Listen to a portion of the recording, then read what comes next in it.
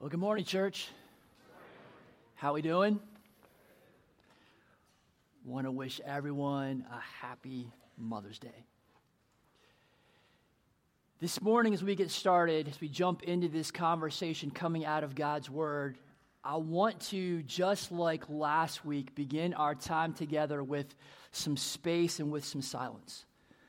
Again, rather than have me pray for this conversation, I'm going to invite you to pray for this conversation. And the reason that I'm doing this again this week is that I want to give us some breathing space.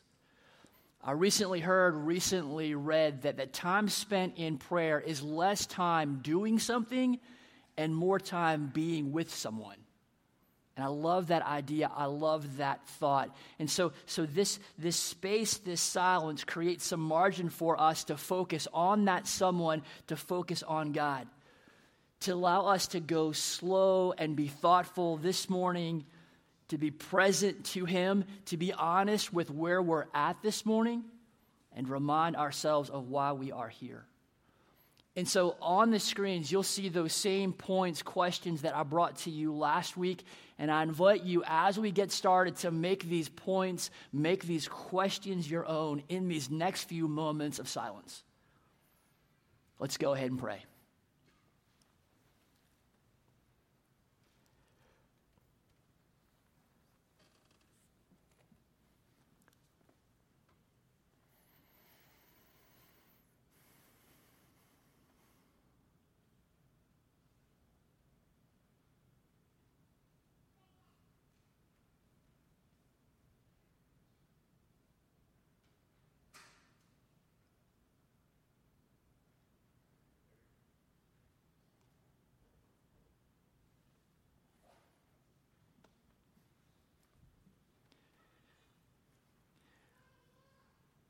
We ask these things in Jesus' name. Amen. When have you felt like an outsider? When have you been excluded? Do you remember what that felt like? Maybe that's something that happened to you or has happened within recent memory. And so for you to go back and recall that incident is not a stretch at all. But do you remember how that feels? Give me some words, give me some descriptions. What have you experienced?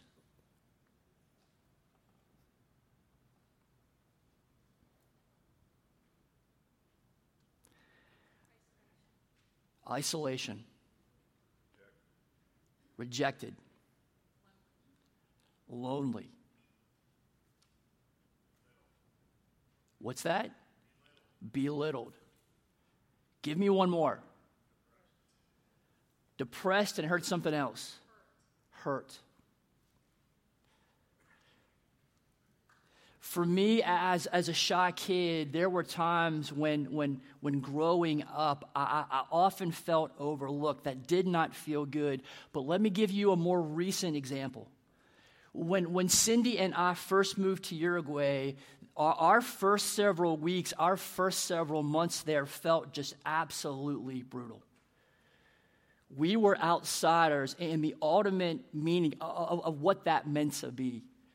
We only knew a handful of North Americans that were there, and they tried to be helpful for us, but honestly, our needs were greater than their capacity to help us. When we got to Uruguay, only half our team was actually there. And so they tried to do what they could to help us figure out what life looked like or would look like for us in South America. And then when our other half of the team arrived into the country, they had some very different ideas than what we had as far as where we should live, where we should put our kid in school. And so honestly, at the end of the day, as they were trying to live their own lives, help from our teammates was far less than what we had expected. And to the Uruguayans, we were a curiosity at best. And so being there as outsiders, we felt totally alone and helpless. It was disorienting.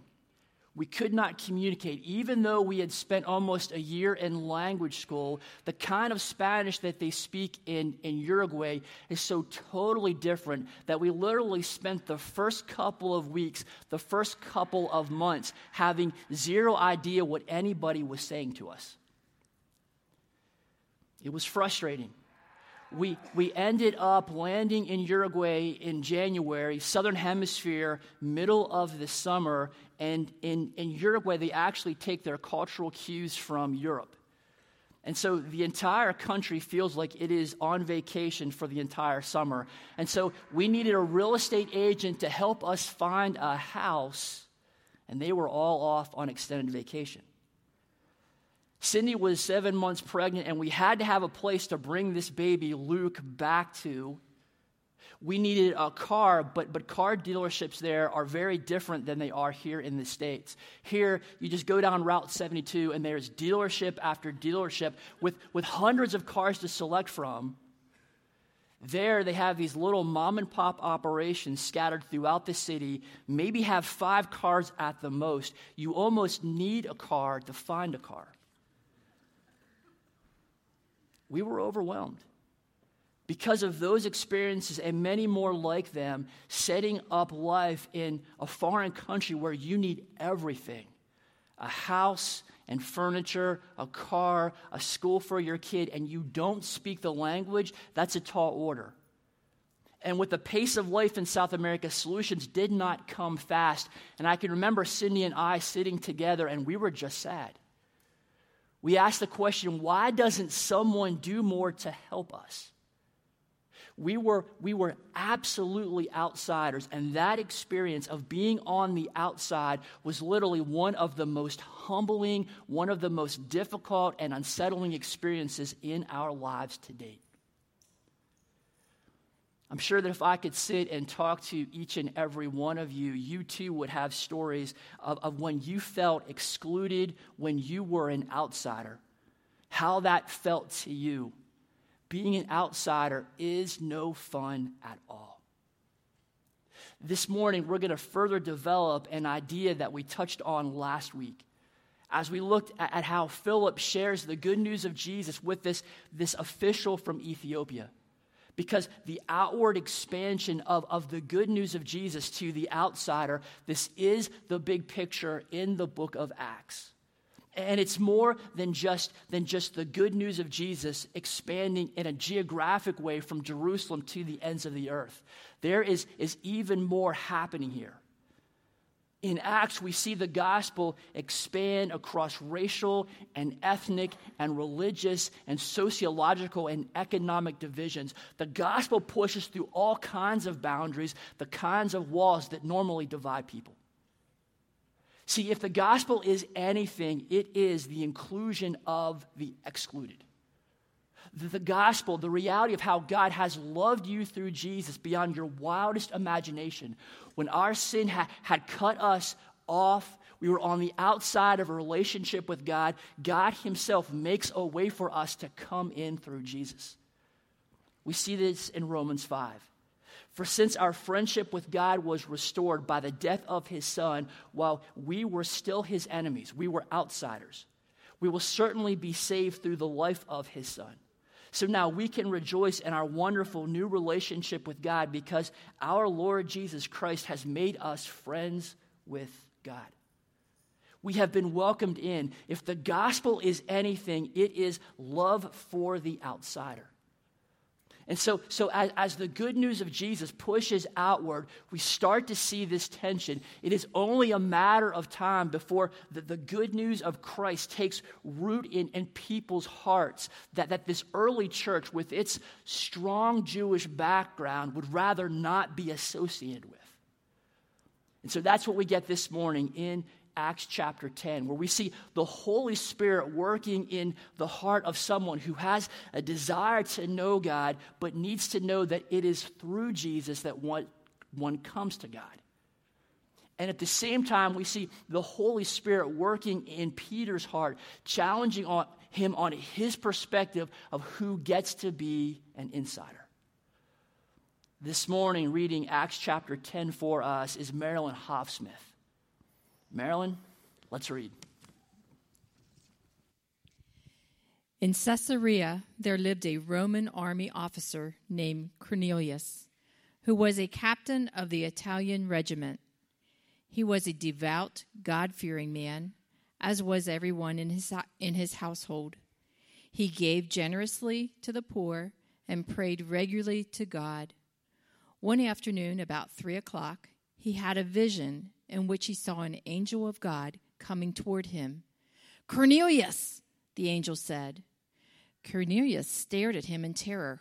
"What is it, sir?" he asked the angel. And the angel replied, "Your prayers and gifts to the poor have been received by God as an offering. Now send some men to Joppa and summon a man named Simon Peter. He is staying with Simon, a tanner who lives near the seashore."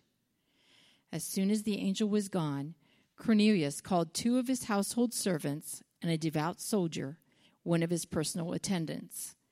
He told them what had happened and sent them off to Joppa. The next day, as Cornelius' messengers were nearing the town, Peter went up on the flat roof to pray.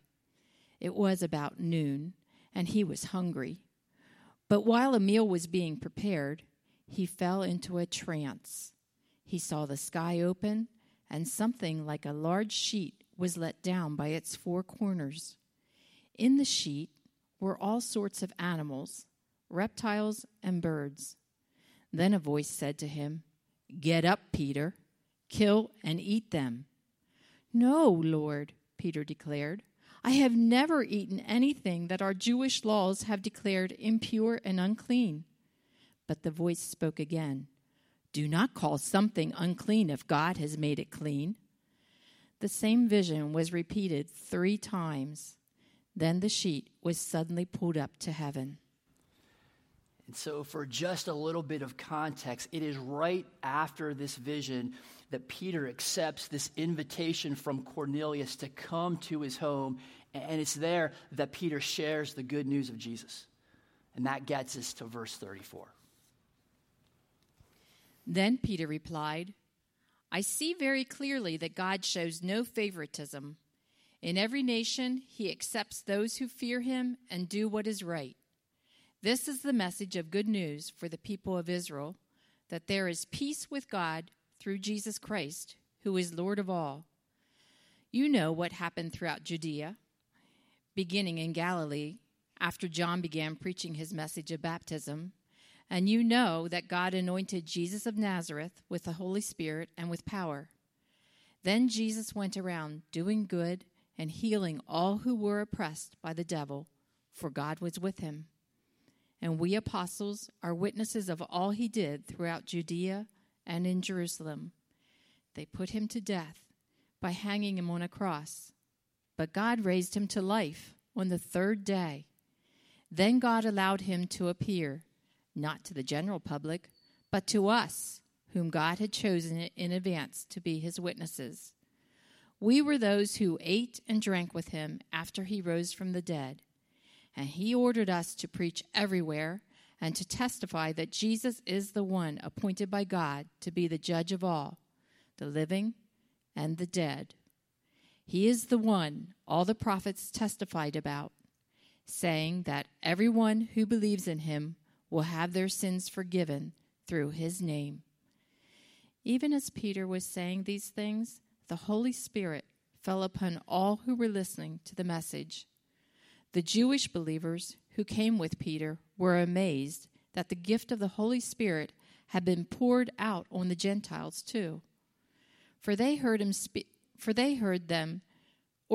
speaking in other tongues and praising God. Then Peter asked, "Can anyone object to their being baptized now that they have received the Holy Spirit just as we did?"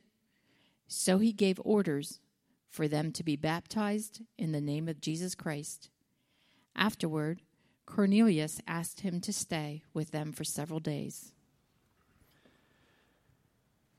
So here is this Roman officer, Cornelius, who needs to hear about Jesus. He's ready to hear about how Christ makes it possible to truly know God. He's ready, And someone simply needs to tell him about Christ so that Cornelius is able to connect the dots. But unless something miraculous happens here, it is not going to be Peter.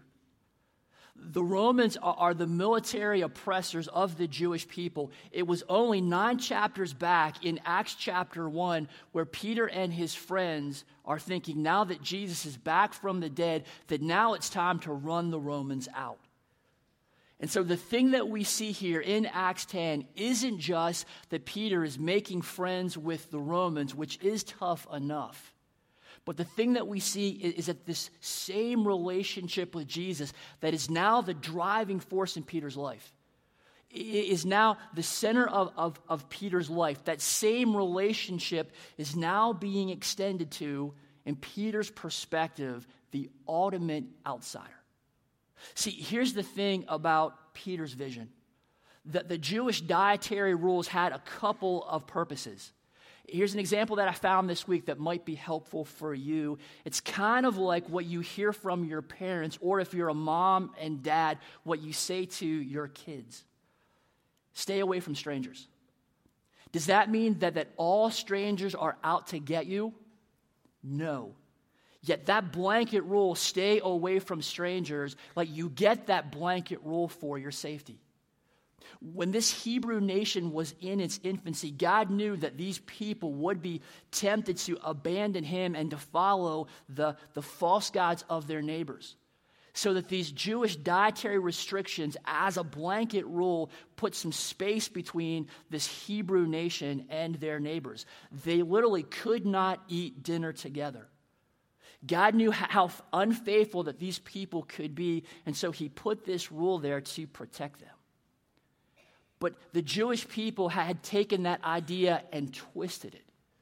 What was supposed to be, hey, Jewish people, why all these rules about food? And the answer to that being, great question, let us tell you about our God. That had gotten twisted to become, I guess we as Jews are better than our non-Jewish neighbors. Had gotten twisted to become an obsession with following these external religious rules while totally forgetting about what was happening in their hearts. Had gotten twisted to become having a relationship with God belongs to us alone as Jews and to no one else. But with Christ's death, the way to relationship with God was no longer to be found in keeping the rules, the Jewish rules of religious observance. But rather, the way to relationship with God was through Jesus. And as that salvation took root in the hearts of all kinds of different people, it became absolutely critical for the early church to see and to know that God shows no favoritism. That the good news of Jesus is open and available to everyone, regardless of who they are. This is the point of Peter's vision. We can say it this way: God is telling Peter, don't exclude those who I have included so that they too might find new life in Jesus. So if this is the big idea coming out of this story in Acts chapter 10, for us to make this personal for ourselves, the question becomes, who are we excluding that Jesus is including? Who are you excluding that Jesus is including? If John 3:16 says, for God loved the world so much that he gave his one and only Son so that everyone who believes in him will not perish but have eternal life, who do we, through our words, our actions, our attitudes, rewrite that verse to say, okay, everyone but blank? You fill in that blank. Who is that for you? You know how you identify who that is for you? It's through this question. Have that next slide. Who would upset you if right this moment they would come in through those back doors, come down your aisle, and sit right next to you? Who would that be for you? May not come out in your words, may not come out in your actions. Maybe you're able to mask those, but someplace in your gut, you are disturbed that they are here. Who would that be for you? Who is too different? Who is too foreign? Who is too stupid? Who is too sinful? Who is too lazy? Who is too dirty? Who is too messed up? Who is too far gone? Who would you rather ignore? Because the way that you answer this question has everything to do with what God is telling Peter here in Acts chapter 10. Again, God is telling Peter, don't exclude those who I have included so that they too might find new life in Jesus. Because the reality of the gospel is this, that all people, that everyone is made in God's image, that all people have dignity and value and worth, and are people for whom Christ died. That not only dictates that we need to make the gospel available to everyone, but that also means that we need to, as the church of Jesus Christ, stand against all forms of oppression and bigotry and prejudice and hatred that is in our society. Here's how the Gospel Project, which we are using as a resource for this series, here's how the Gospel Project says it. We should consider how this story might be framed in our own contexts. For any number of cultural, political, racial, and social reasons, and that list goes on, Christians throughout the history of the church have had to wrestle with the temptation to write off certain people. While the story of Peter and Cornelius might be familiar, we may still be unaware of the way that implicit biases have taken up residence in our own hearts. So like the early church, we're wise to pause, examine our consciences, and ask whether our attitude toward people, especially those who are not like us for racial, economic, or political reasons, again, that list goes on, might be hindering the unity of the body of Christ. It's a tough question, but one worth pressing into for the sake of a church that knows no favoritism or distinctions for those in Jesus.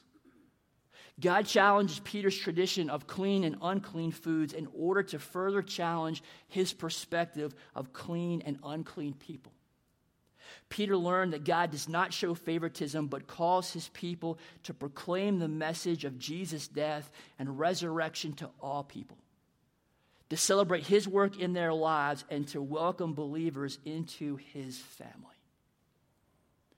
So if we jump back to our question, who are we, who are you excluding that Jesus is including? The wisdom behind that quote from the Gospel Project is that we are wise to pause and to examine our attitudes. In a society that is becoming more and more and more polarized by the day, that is becoming more and more and more us versus them, and you just simply have to turn on your TV to see it. For whatever reason, who is an outsider, who is being overlooked that Jesus is inviting you to include? See, it's my prayer for us as a church that we are a people of grace and truth and love to everyone. That we, like Peter, that we step up and we embrace and we welcome and we go to the outsider.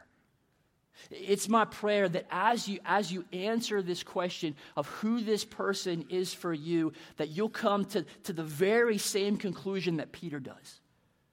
That you will see clearly that God shows no favoritism, that the good news of Jesus is readily available to all.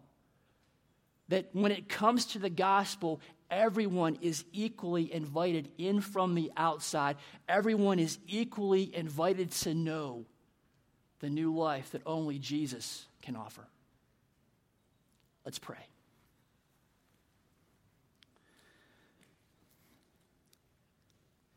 Father, this morning, again, thinking of that quote that we just read, may we pause and examine our attitudes. Again, the society around us is becoming more and more polarized. Let us see those who are being overlooked, that we are overlooking, that we would invite them in, that we would include them. Open our hearts. Break our hearts for those that we overlook, so that all may know that the gospel, this good news of Jesus, is for everyone. We pray these things in the powerful name of Jesus, our Lord and Savior. Amen.